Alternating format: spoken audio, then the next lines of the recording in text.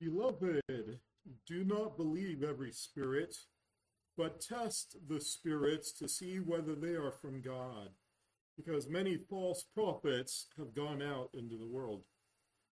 Beware of the false prophets who come to you in sheep's clothing, but inwardly are ravenous wolves. You will know them by their fruits. Grapes are not gathered from thorn bushes, nor figs from thistles, are they? But whom you forgive anything, I forgive also. For indeed what I have forgiven, if I have forgiven anything, I did it for your sakes in the presence of Christ, in order that no advantage be taken of us by Satan, for we are not ignorant of his schemes. Our dear Heavenly Father, we thank you for your absolute faithfulness, for the provision of your word, that we might be engaged in discernment, that we might grow from a status of childhood and baby condition, Lord, to a status of maturity with discernment. And we thank you that we are able to test the spirits, that is, to test the teaching, test the doctrine, that we might see whether or not it conforms to your word. We praise you and we thank you for this opportunity to study your word, your precious word, which will change and transform us. And we thank you that this is a time of worship as we focus, Lord, on the person and works of Jesus Christ. We focus on the revelation of who and what you are and what you have brought us to in Christ Jesus. We thank you for all these things in his name. Amen.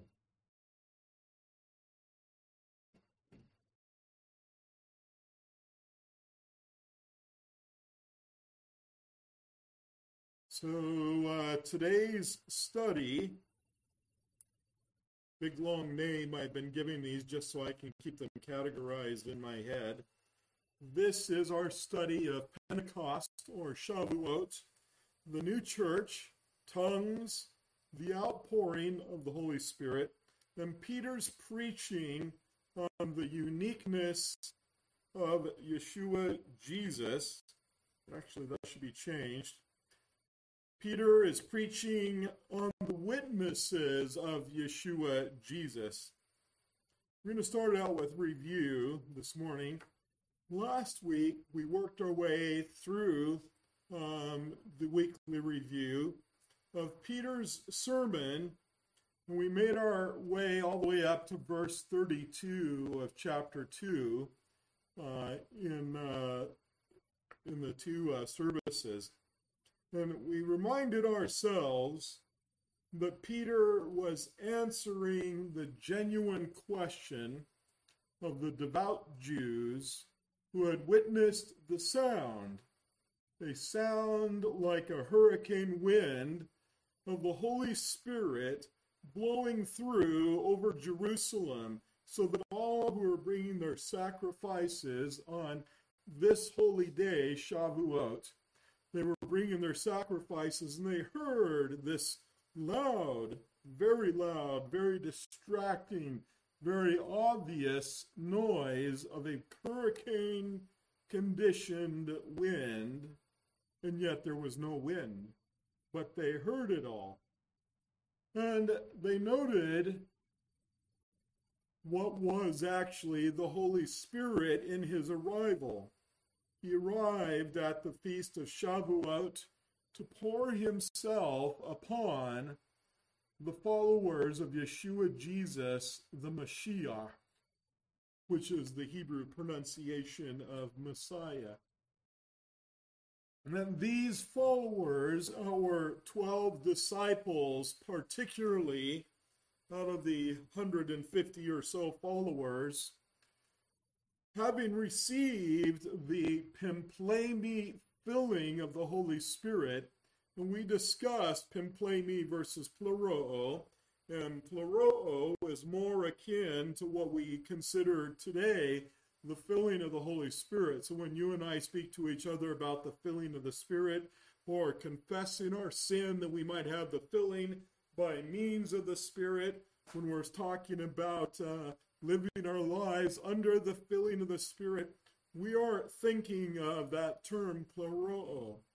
But that's not what we have here in the book of Acts. We have pimplemi, which means the coming upon or the endowment by God the Holy Spirit, that these individuals might be capable and equipped and empowered to speak forth from their mouth spiritual things, including prophecy, and that's what pimplemi is all about. And so we reviewed that, took a couple of weeks to go through and make sure that we had that straightened out, and we keep going back and touching on it. So these disciples had the pimplemi filling of the Spirit, and then they spoke in tongues, your English text says, but the Greek word here is glossa, and this means that they spoke in other unknown to them, but actual Gentile languages.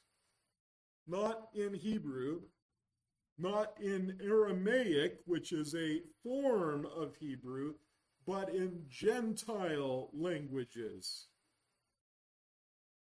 And they were speaking these known Gentile languages, which Jews who are scattered amongst the Gentile nations and are visiting Jerusalem for Shavuot, for this festival, one of the three in which all Jews are commanded to come and worship.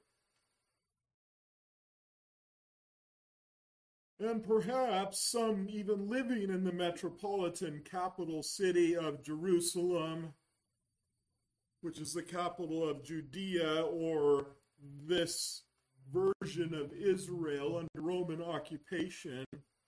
Some, having moved there, heard these Galilean Jews speaking in the language of their homelands the wonderful works of God. The megaleos theos is the Greek term. Megaleos theos. We see this in Acts chapter 2, verse 11, where we read, Cretans and Arabs, we hear them speaking in our own tongues the wonderful works, which is megaleos. Megaleos means great, glorious, wonderful, magnificent, or splendid. All of those are good translations of megaleos. The wonderful, glorious, magnificent, splendid, great works or things of God, which is theos, and theos simply means of God. So the megaleos theos, the things about God, the things of God, or the works of God, the accomplishments of God, the divine policies and involvement of God would absolutely be included in there. And we can also include in there the protocol plan of God towards mankind. Wonderful, great, magnificent things, God's plan towards mankind included in there. Now, we haven't studied this word, so I thought I'd throw it in at this point.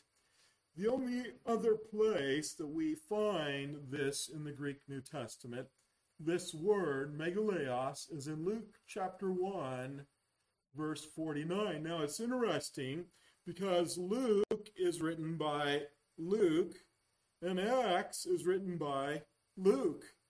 So we have the same vocabulary word that's used twice by Luke and not by anyone else. Now, there are other forms of the root word that we have as megaleos that are out there, and we have a couple of occasions. Peter uses it talking about the transfiguration and the great work or the revelation of who and what Jesus Christ is that he witnessed.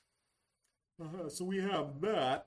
But today I want to look at Luke 1:49, since that is the corresponding place where we see that term. And we see this. And this is Mary, the Virgin Mother Mary, who is speaking. For he who is mighty has done great things, and that's our term.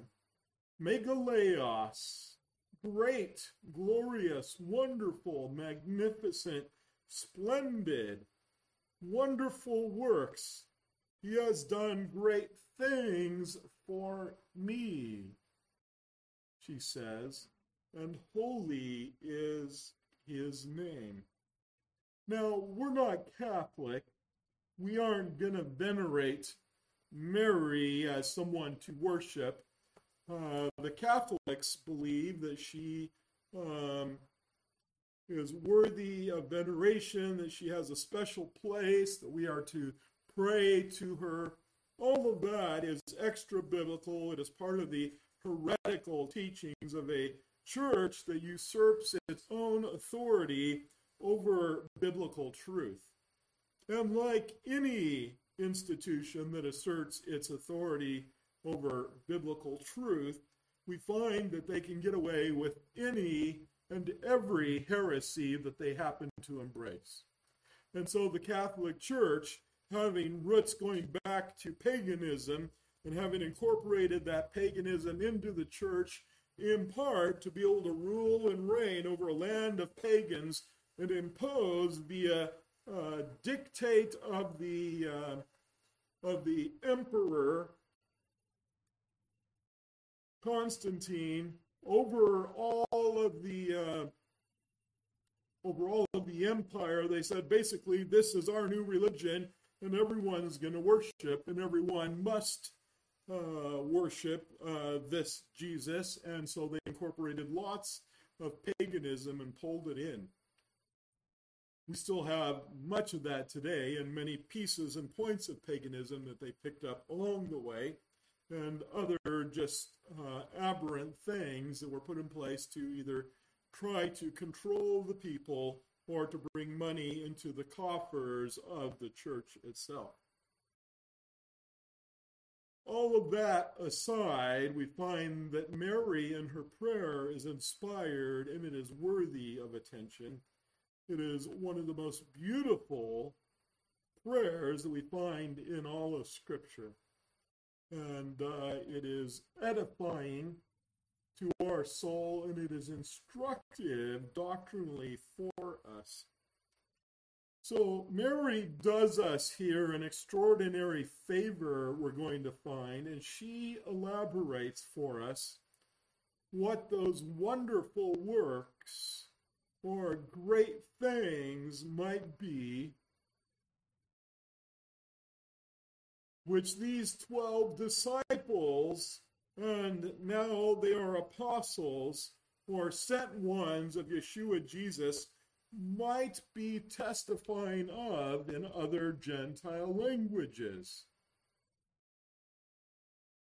So she's speaking here of the megaleos, the same thing that the apostles are testifying in front of all of Israel, and she, in her prayer, addresses megaleos. Now, as you might recall, Mary was given the word of the Lord by the angel Gabriel that she would be the mother of the Messiah via a supernatural miracle of the Holy Spirit. That is, she would conceive by means not of man, not of sperm, but of the overshadowing of God the Holy Spirit, taking one of her ovum and causing it to be formed so that it might be complete, that it might be a zygote, that it might become a man, that it might become an embryo, that it might grow in the womb, and that she would birth the God-man, Jesus Christ, who is free from sin. It was necessary that she be conceived by the Holy Spirit, that this individual, this God-man, who she is told to name Yeshua, which means Joshua in the Hebrew. You should know that. Jesus is simply the Greek version of Joshua, and Joshua is not pronounced Joshua. That's how we put it into the English. It's actually Yeshua. So Yeshua just means Joshua. His name is to be Joshua or Yeshua, which means God or Yahweh. Yahweh saves. That's what Jesus means. Or Joshua or Yeshua in the Hebrew. God saves. So she births this Messiah, this messianic individual who is free from sin, who is completely God and yet is completely man, without revoking either one of those. Every one of the attributes of God he is, and every one of the attributes of man he is. And yet, in his time here, in his body on earth, he puts forward what we understand and we term as the kenosis, K-E-N-O-S-I-S, kenosis. And what this means is that he lays aside his deific privilege, that is, his privilege as God to intervene on his own behalf at any point or time. Now, you'll find that many people debate over that and many times go through Scripture and they interpret things as being his omniscience and his omnipotence and he's doing miracles. But we find with a careful reading of the text that all of these are done in the power of God the Holy Spirit. That he, as a man, depends on God the Father and his plan for direction, his word for provision and insight and knowledge, and on God the Holy Spirit to be the provider of power for every aspect of his life and his living. You see, he is the prototype human living that which we call the prototype life for us as believers. As church-age believers, we have the opportunity to live a very similar life. The difference being we are not sin-free. So for us to live the life, the same life that Christ did, we have to be involved in confession of sin that we might be restored to depending on the system of God and the divine dynasphere, as we call it. That just means that we are in the realm of God, provided for by God, enabled by God, but dependent upon God, the Holy Spirit. And when we sin, we step out of that equipping and enabling, living in the divine dynasphere, and confessing our sins, we step back into that place of equipping and provision to live the supernatural spiritual life that we're called to live in the New Testament. That's by the enabling of God, the Holy Spirit. Jesus Christ showed us the way. This is the reason why the Holy Spirit must overshadow Mary, and she must be born not of man, not of a sinful man, but this child must be born of God the Holy Spirit. Mary finds out in this same conversation with Gabriel that not only is she going to be pregnant and have a child who is the Messiah, but that her cousin Elizabeth had conceived just prior to her via a different supernatural event in which there was restoration from her barrenness in her old age even, and that she and her husband conceived, and so she went to see her cousin. Naturally, isn't that what you would do? My cousin is going to have a child right before me, so off she goes. So we're going to look at that.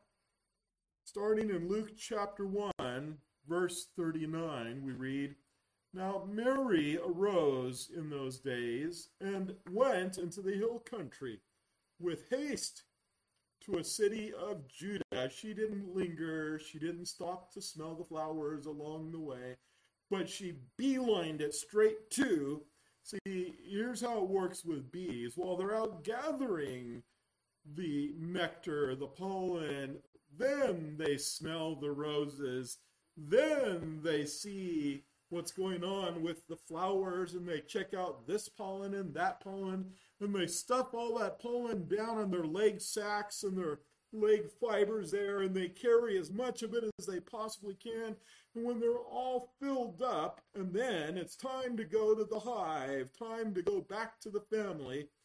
They're all ladies, so it's time to get back to the other girls, and they hightail it straight back, and it is a point of amazing, almost mystery and providence that they have an uncanny ability as far away as they get to just go straight back to the hive. They can meander all over the place, check out this flower and that flower and these flowers on the trees and these flowers down in the clover, in the grass, and when they're all filled up with all the pollen, kabang, they head straight back.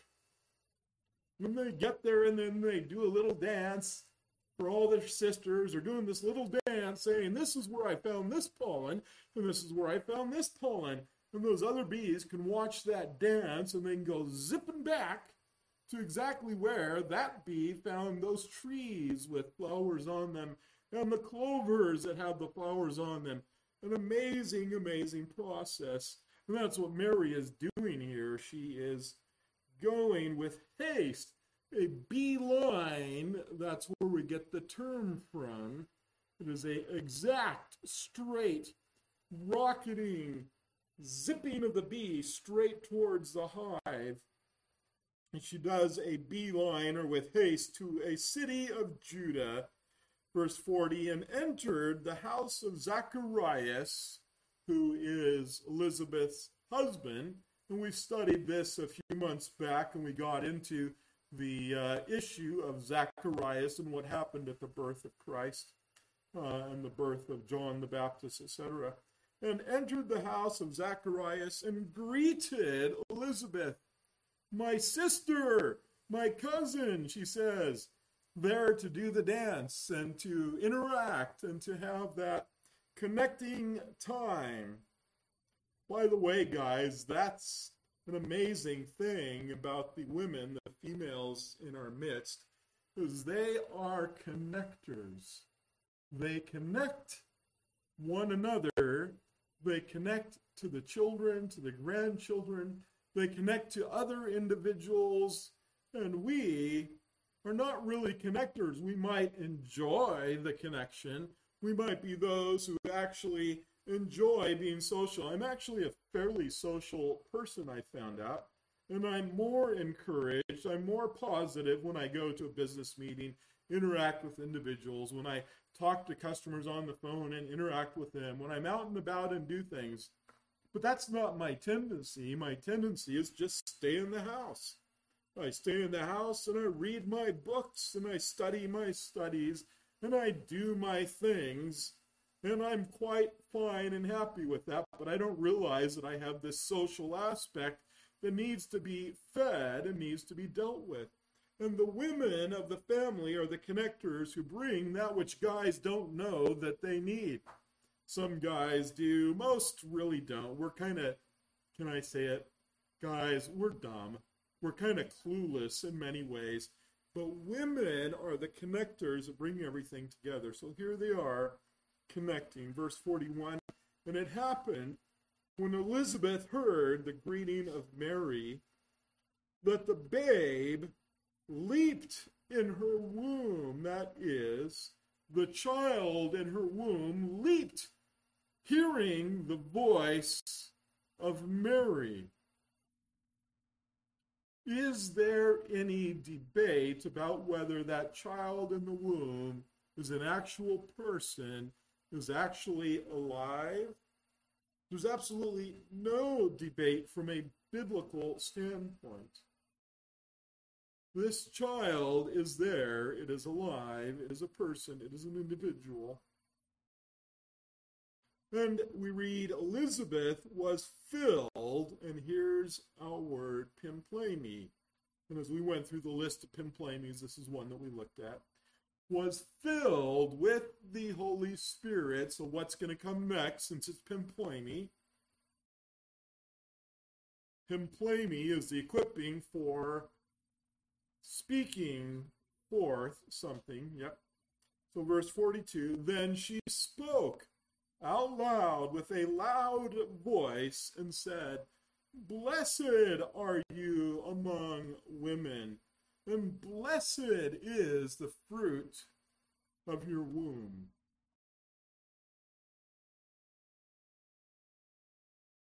What a wonder. What an amazing thing is happening here.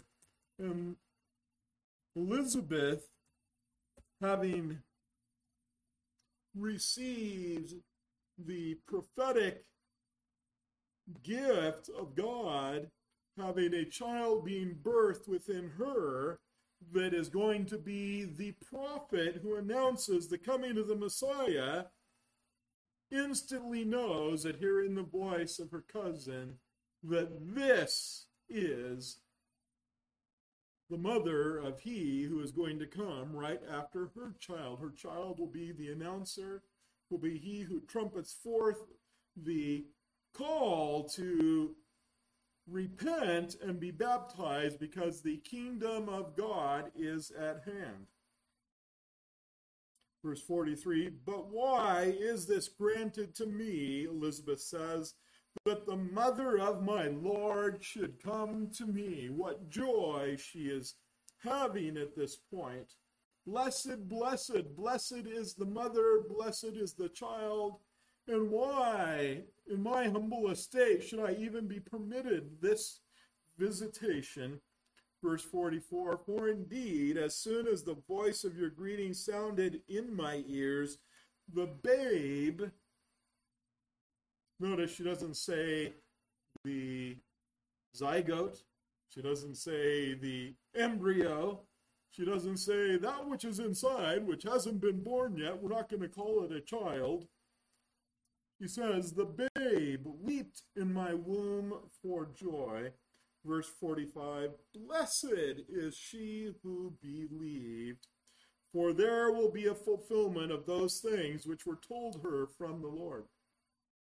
She is perceiving in an instant that Mary has believed, that she has heard the word of Gabriel, that she has with confidence embraced what the Lord has said to her and about her.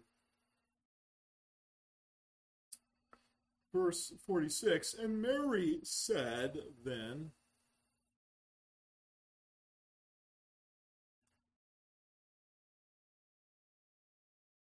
my soul magnifies the Lord.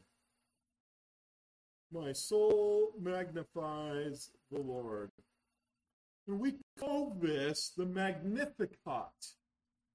What is going to come next, which is the prayer of Mary. And we call it the Magnificat because magnify, when we bring it into the Latin, is Magnificat.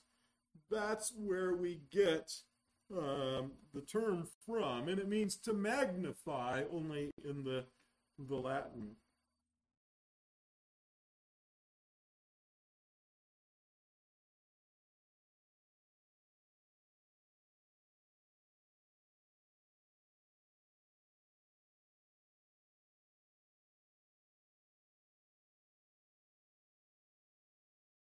So let's read Mary's Magnificat, the worship response for soul. By the way, I have sung dozens and dozens of Magnificats. Every great composer, classical composer out there has written a mass, whether it be Protestant or Catholic, and in that there is almost always a Magnificat. And many times there are Magnificats that are just separate to themselves, a Magnificat that is written to this great prayer that Mary speaks here. There's a few things we're going to learn along the way. We're basically going to read it, but I'll give you a few comments as we go. And Mary said, my soul magnifies the Lord. It is her soul.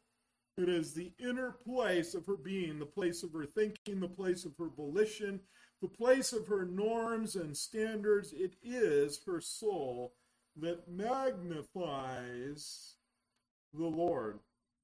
Verse 47. In other words, this is a form of worship. And my spirit has rejoiced in God my Savior. Now, there are those who say that we are not trichotomous. That is, spirit doesn't mean that we have a spirit. And yet they have a hard time explaining verses like this.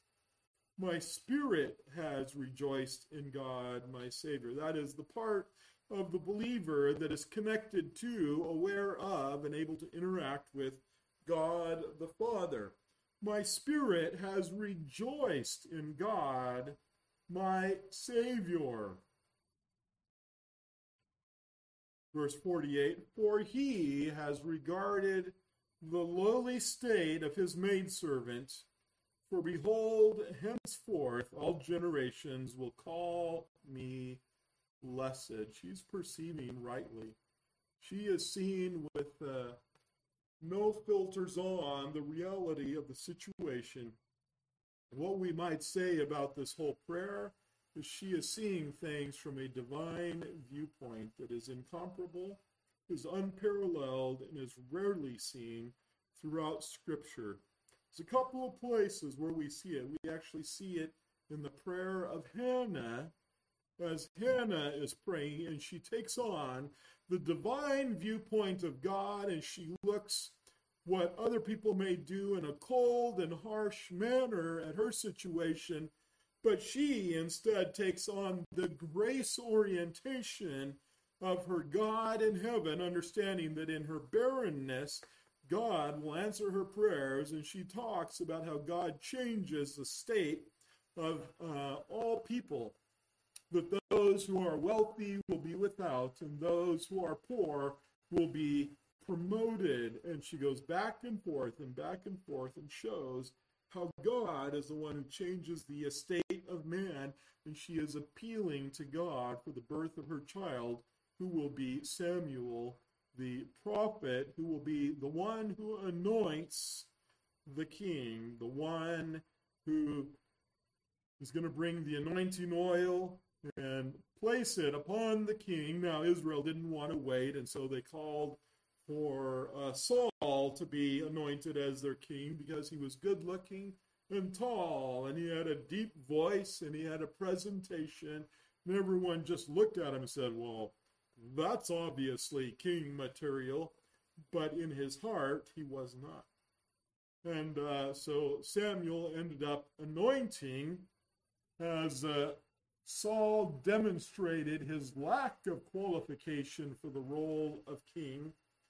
Samuel went and anointed the younger child of Jesse, who was a sheep herder, a shepherd, out in the fields, and probably not a child like we often depict, probably not an 8-year-old, probably more likely a 16 to 20-year-old who was out there, who had wrestled with lions, who had wrestled with wolves and bears, and had slain them all with his slingshot and with his sword, and had saved his sheep.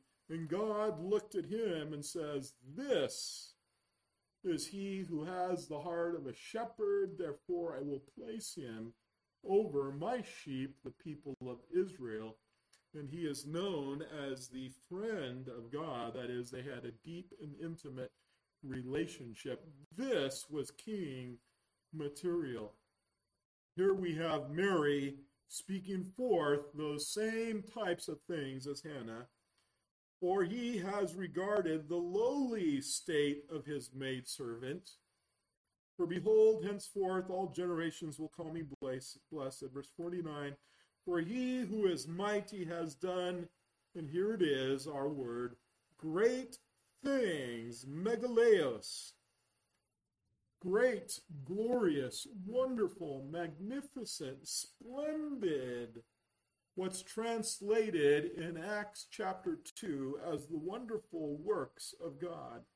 But here he who is mighty has done megaleos for me. And holy is his name. That is, he is holy, he is above reproach, and yet he has chosen to do this for me. Verse 50, and his mercy, and here we begin to see what megaleos means, how it is expressed. His mercy is on those who fear him from generation to generation. What does that mean, to fear him? It means those who call upon the name of the Lord and have respect and have understanding of his place and his authority over all creation. Therefore, they call out to him. And we read the first characteristic here, that his mercy is on those who fear him. Verse 51, he has shown strength with his arm. Strength with his arm, that means he is the giver of strength. We are not the getters of strength. We are not the portrayers of strength. We are not those who develop a strength of our own, but we learn to exercise and live through the strength of God himself. We depend on his strength. That is, he works in the weak. He confounds the wise. He moves in a way that is so different from all of mankind. And he has scattered, we read, the proud in the imagination of their hearts. Funny, that is an apt description of what it means to be proud. Paul tells us to cast down our vain imaginations. Vain imaginations.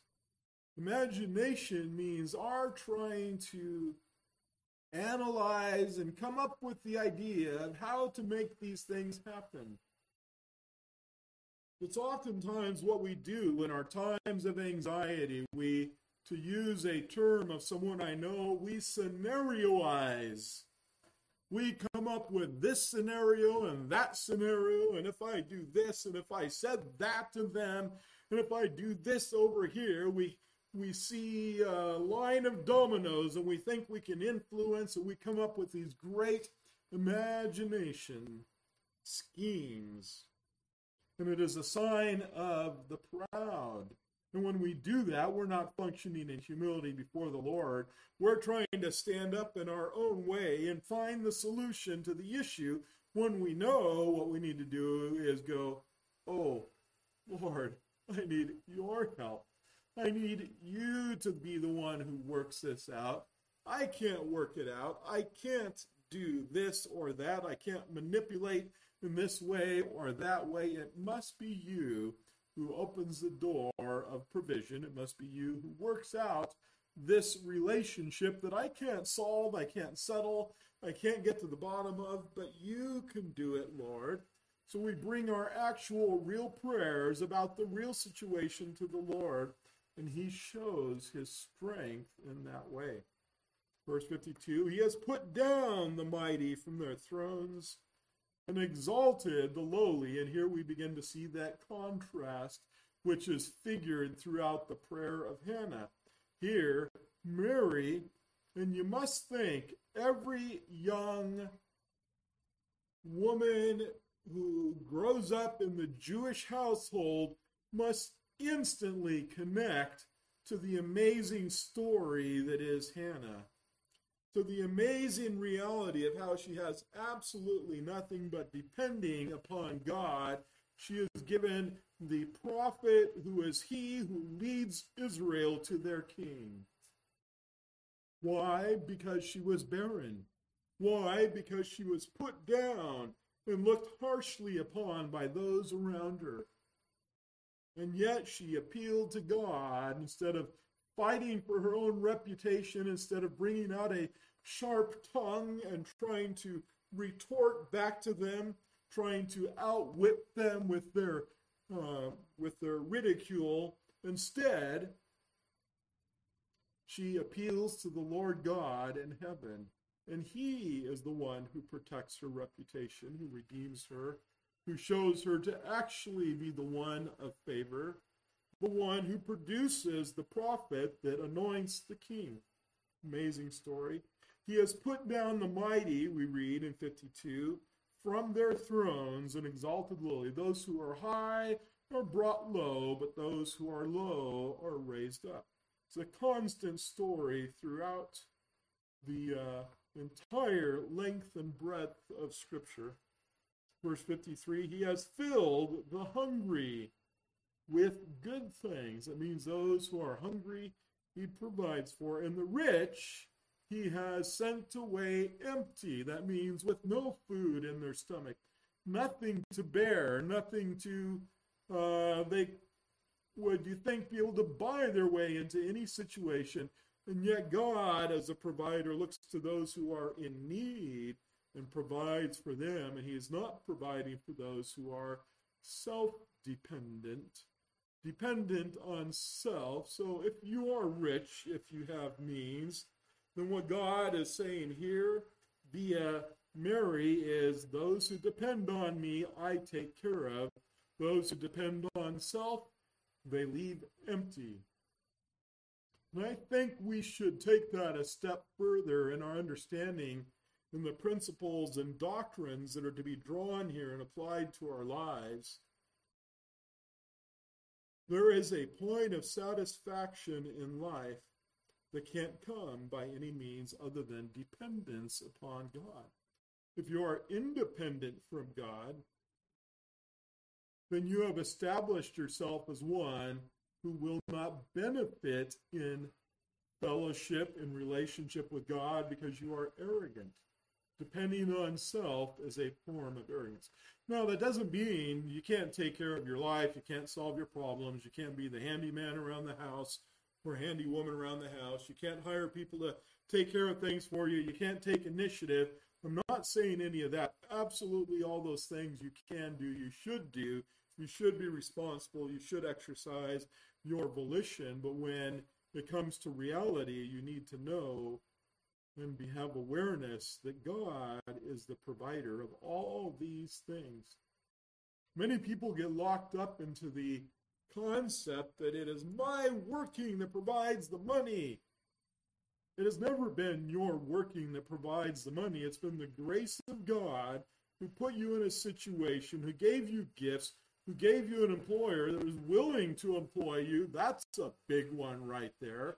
Or gave you the gifts that you might be able to be self-employed, an investor, etc. God is the one who does all of that. He is the enabler, the empowerer, and it is because of his grace that you have anything that you have.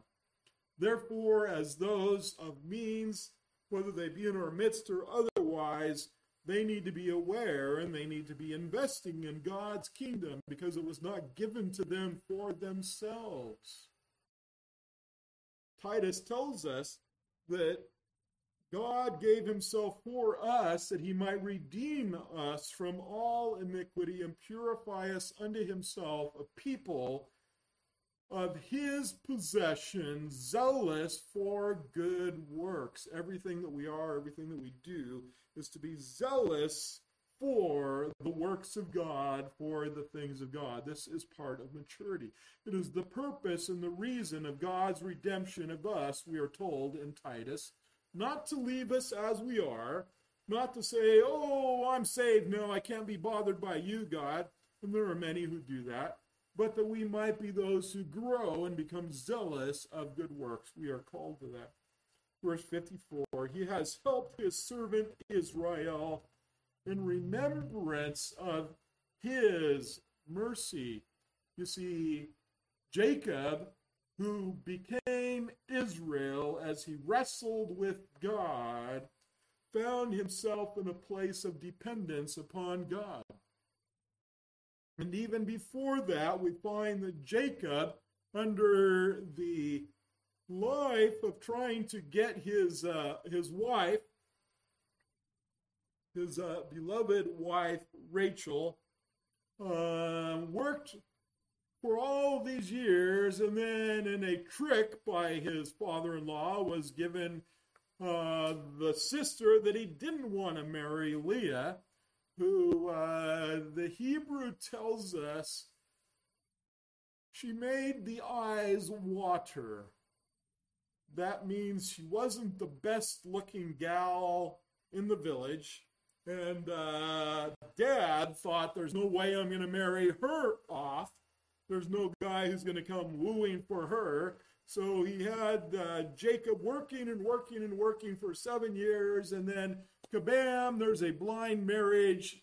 He steps into the tent and realizes afterwards, oh, good grief, I got eye water girl. And that's who he is married to. And then he works for more years, and he ends up getting the woman who he really loved, Rachel, and he is able to marry her. So during this time, God prospered him, and in the agreement, every goat that was born that had spots was to be his, and the goats that were born with a clear skin, those would go to his father-in-law, and he was bountifully blessed with great spotted flocks. And then his father-in-law says, let's change the plan. All the spotted animals go to me this time around in the next arrangement. And so then, from that point forward, all the animals that are born are clear-skinned instead of spotted. And they still go to him. So we see that God is prospering him in the midst of this situation. And he finds that God has been merciful to him. Verse 55, and so he is he who births a nation as Israel. And verse 55, as he spoke to our fathers, to Abraham and to his seed forever. God is merciful. He spoke to Abraham. He spoke to Isaac. He spoke to Jacob. And to all of his seed forever, which we are, is part of the point that Mary is making here. And then that was the end of verse 55. Now, and that's the end of her prayer. It is a simple, really short, and yet magnificent prayer. It is giving all glory to God and understanding that he is the enabler. He is the prime mover. Now, it's interesting that we have this word, megaleos, one other time. So now the two instances in the Greek New Testament are both written by Luke, but it turns out that in Psalm 71, in the Septuagint, that word is used one time. In Psalm 71, verse 19, reading, also your righteousness, O God, is very high. You who have done, here comes our word, great things is, in the Hebrew, it is gadol, which means great, mighty, or wonderful. It's funny, that was one of the words that was in my memorization the last couple of days as I'm going through with this computer app on my phone that helps me to memorize Hebrew words, and it's one that came up, and so I learned gadol, hopefully. And here it is in our text, and it is translated in the Septuagint into the Greek. So the Septuagint is the Greek translation that occurred 300 years before the life of Christ, and it is used extensively by the Hebrews who are Greek-speaking at this time. They speak Latin, they speak Greek, they speak Hebrew, they speak Aramaic, and we have many quotations as the New Testament is written in Greek, which is the language of commerce, the language of education across the land at this time. And so we find this word used in that translation. Megaleos, again, is great, glorious, wonderful, magnificent, splendid, and it means the wonderful works. splendid, glorious, magnificent works. O God, who is like you? No one else produces these works. Nothing else can produce these types of works. Now, our disciple/apostles in Acts chapter 2 are speaking of the praise and wonders of God.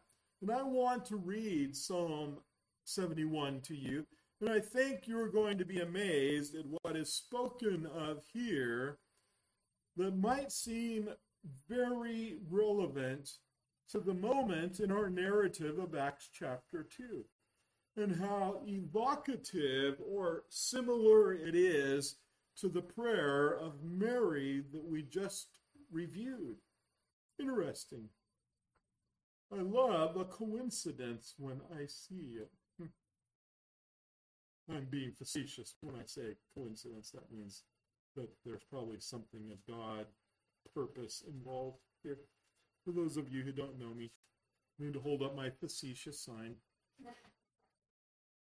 Psalm 71, verse 1. In you, O Lord, I put my trust. Let me never be put to shame. He's starting out on the exact same foot as Mary in her prayer. I trust in you, and those who trust in you are blessed. Elizabeth cried out, you put her trust, you believed, you put your faith in the message that was brought to you that you might be the Messiah's mother.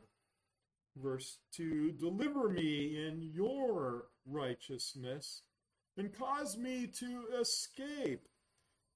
Incline your ear to me and save me. Now, I want to point out that we've already reviewed in Acts chapter 2 that the tongue speaking, the speaking in Gentile languages, is a sign of a curse. It is a curse upon Israel. It is the sign to them that they are going to be overthrown as a nation, which will occur in AD 70. About 35 years later. And the reason that they are going to be cursed, that they are going to be destroyed, is because they rejected the Messiah. They rejected Jesus Christ as their king. They said, we will not have you over us. You will not be our king, pound pulpit. They made it quite clear again and again and again. They wanted nothing to do with this Jesus. In fact, he was so dangerous to them that they arranged in a false trial, an illegal trial, for him to be tried, found not guilty, but still taken forward, and in his innocence sentenced to death. That's what they thought of him. Therefore, judgment is coming to Israel. Judgment is coming to Jerusalem, and the apostle speaking in tongues is actually signifying that there is a judgment coming. This is the end of Jerusalem, of the temple, and of temple worship, and it will be the end of temple worship for thousands of years to come. We see in retrospect as we look back through history. Verse 3, be my strong refuge, to which I may resort continually. You have given the commandment to save me, for you are my rock and my fortress. You see, there is a remnant that comes out of this situation. Now, right now, we're looking at Psalm 71, and this is talking about a situation here, and yet how interesting, how parallel it is to what's going on in Acts chapter 2. There are those individuals who are going to cry out to the Lord, and he is going to be their strong refuge, their rock and their fortress, and they will be delivered from the destruction, as we have heard from contemporary historians of Israel and the Titus AD 70 destruction that comes upon them. Verse 4, deliver me, O God, out of the hand of the wicked, out of the hand of the unrighteous and cruel man. repeat the same thing I just said. Here they are crying out that they might be delivered. Verse 5, for you are my hope, O Lord God. You are my trust from my youth. Verse 6, by you I have been upheld from birth. You are he who took me out of my mother's womb. My praise shall be continually of you. That is, my birth is thanks to you. You brought me forth. You did it. It is not a result of the process of evolution and the ongoing change of the species. It is God who oversees the exact sperm, the exact egg that are joined together, that brings together a unique individual formed and assembled by God for his purposes. And he says, my praise shall be continually of you. You did this. You made me. One of the things we need to be aware of as we have this great debate going forward in all 50 of our states dealing with the issue of abortion is the uniqueness of the individual that God has formed in every single case. Let me repeat that. Every single case, God has uniquely joined together. See, the idea of a termination of a child based on rape and incest is morally sound to us. We're like, this is an attacker, this is an invader, like an invading army, it should be killed. And yet, we overlook this idea here, this simple idea. I'm not saying this is doctrine, I'm saying consider this, think about it. That God uniquely joins a specific sperm and a specific egg to create an individual. God does that, regardless of the circumstance. Verse 7, I have become as a wonder to many, but you are my strong refuge. He's saying, I'm unique. I am a wonder. People wonder that I exist. How did I get here? I've related to that over the years as a child growing up in my family. I have some unique things about me. I ended up talking at a very, very young age. I was walking at 9 months, talking in full sentences. And so over the years, I've asked my parents occasionally, I said, so where did you adopt me from? Where did I come from? I'll use what to me are just normal words. And my mom says, why do you use that word? And I say, because it's the right word. She says, why? What does it mean? And I'll tell her what it means. She says, why don't you say that? And I'll say, because I'm using the word that's in my mind. It's the simple right word that pops into my head. And so I use it. And then I say, so where did you adopt me from? And Dad used to reply, because I was born over in Wairika, California. He says, well, we were out going by a hamburger stand, and we stopped, and, they threw in a baby with the fries, so.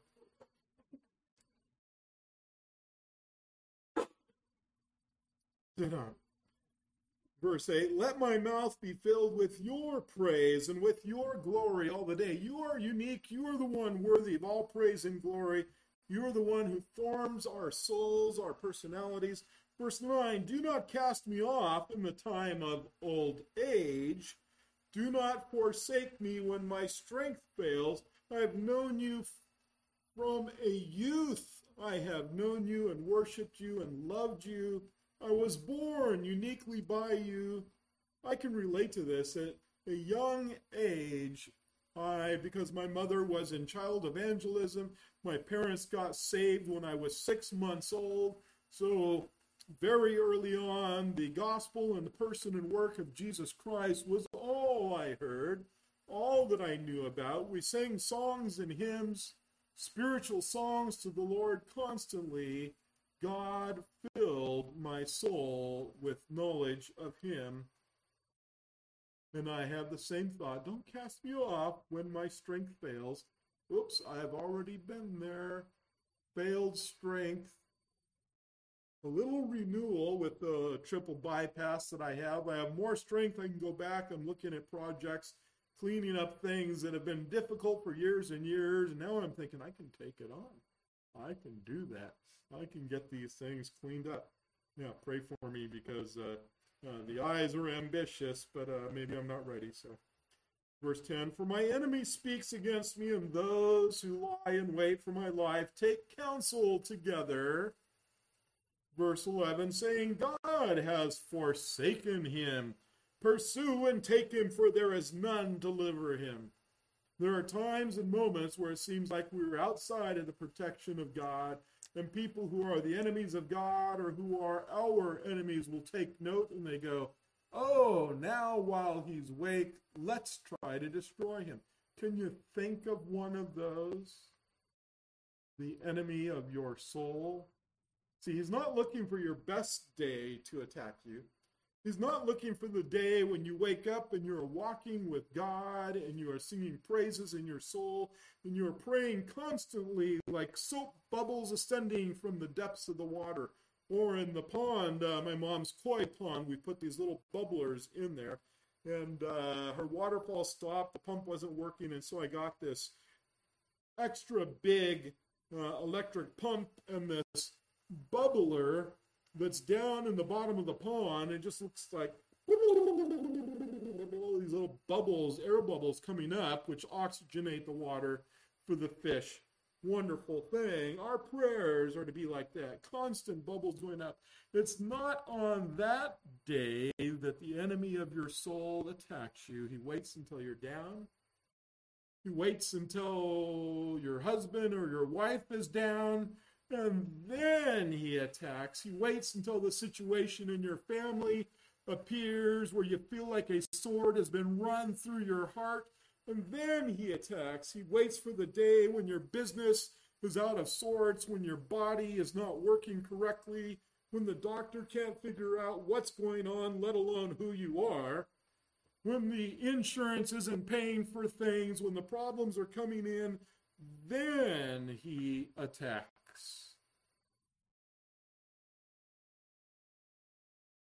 Verse 12, oh God, do not be far from me. Oh my God, make haste to help me. This is a cry of the soul. Lord, I feel like you're too far away. And we do have those days when we have to operate by faith, not by feeling. Whether or not we think God is far away, he says that he is not. So make haste to help me is our cry of deliverance. Sometimes we wake up and we're like, it's too much. Can't deal with it. I can't process. I'm not thinking doctrine. Help!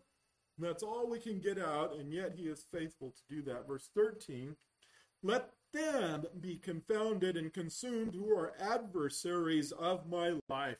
Let them be covered with reproach and dishonor who seek my hurt. A valid prayer of David. Verse 14, but I will hope continually and will praise you yet more and more. The praises will come. I will choose to praise you.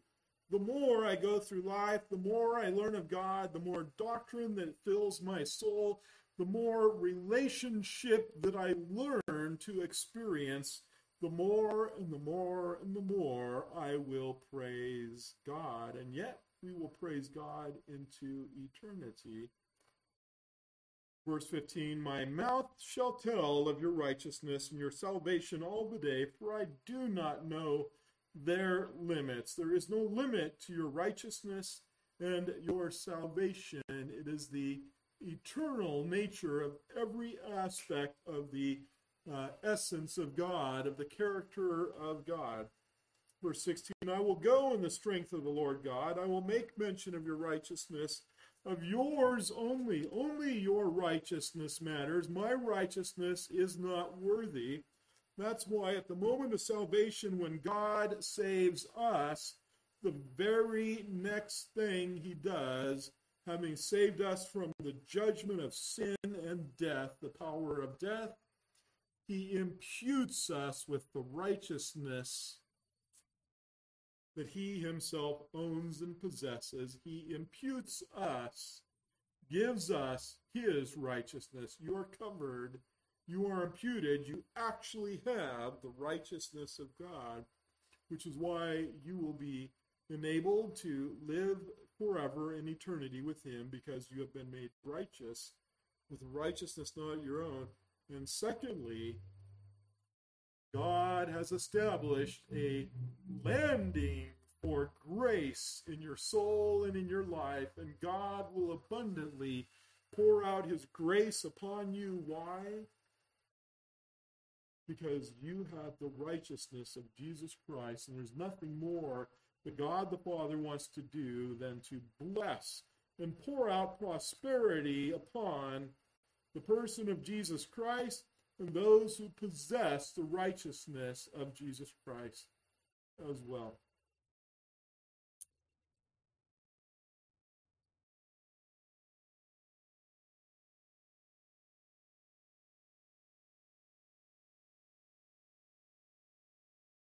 Couple more verses here. O God, you have taught me from my youth, and to this day I declare your wondrous works. Verse 18, now also when I am old and gray-headed, O God, do not forsake me until I declare your strength to this generation. You might think that the people who are on TikTok only want to hear from other people on TikTok. And yet Scripture teaches us that the gray-headed have the power to speak into the lives of the TikTokers. Don't forget it, don't lose track, and don't lose sight of that idea. God has appointed those who are in a place of age to speak into the lives of those who are younger. Your power to everyone who is to come. We are to be witnesses, as the apostles learned, and then we have our verse. Also your righteousness, O God, is very high. You have done great things, O God, who is like you. Verse 20, you have shown me great and severe troubles, shall revive me again. James chapter 1, as we go through trials and tribulations, count it all joy, my brethren, knowing, based on knowledge, based on doctrine, we persevere, understanding that God has given us a strength. He is equipping us with a patience and ability to bear up under pressure via the power and the gifting of God himself, and bring me up again from the depths of the earth. Verse 21, you shall increase my greatness. Now again, we have a variation of that word gadol. Here it is gadula, which means greatness instead of just great works. Here it is greatness, and comfort me on every side. Verse 22, also with the lute I will praise you. By the way, the lute and praises, we're talking an expression from the mouth. And your faithfulness, O my God, to you I will sing with the harp, O Holy One of Israel. He is proclaiming the absolute fact that there is a speaking forth of the mouth, which is exactly what the apostles are doing. Again, the parallels here are uncanny in a sense, but not really. Verse 23, my lips shall greatly rejoice when I sing to you, and my soul which you have redeemed. Verse 24, my tongue also shall talk of your righteousness all the day long, for they are confounded, for they are brought to shame who seek my hurt. What are the apostles doing in Acts chapter 2? They're talking of the righteousness of God all day long. They are singing, as it were, their lips rejoicing, speaking of the works of the Redeemer. Mary talked about the works of the Redeemer and what he does. And so that is our review of metaleo. Now, to clarify before we close, I'm not trying to say that Psalm 71 contributes to the context of what we are reading in Acts chapter 2. But I am pointing out, in other words, don't interpret Acts chapter 2 based on Psalm 71, but I am pointing out that in all of the places where we read of the term that is translated as the great works of God, for the great things that God does. It is a context of the proclamation from the lips of those who worship God by proclaiming his great deeds. So in the other cases, it's about the proclamation of God's great deeds, as we just read in Psalm 71. Let's close this service. Go to the Lord in prayer. Dear Heavenly Father, we thank you for this time. May your word make our heart accountable. Would you do your work in us, the doctrine that you have revealed here, the proclamation of truth? May it awaken our hearts and our souls to respond to you, to see things from a divine perspective and not a human one. May we be those as well who speak of the megaleos, Lord, the great works of our God, wherever we go, in every situation, especially when we feel like we are accosted or we have enemies surrounding us. May we speak forth of your great deeds in the midst of that situation. We praise you and thank you for this time. We pray and praise you in the name of our Lord and Savior, Christ Jesus. Amen.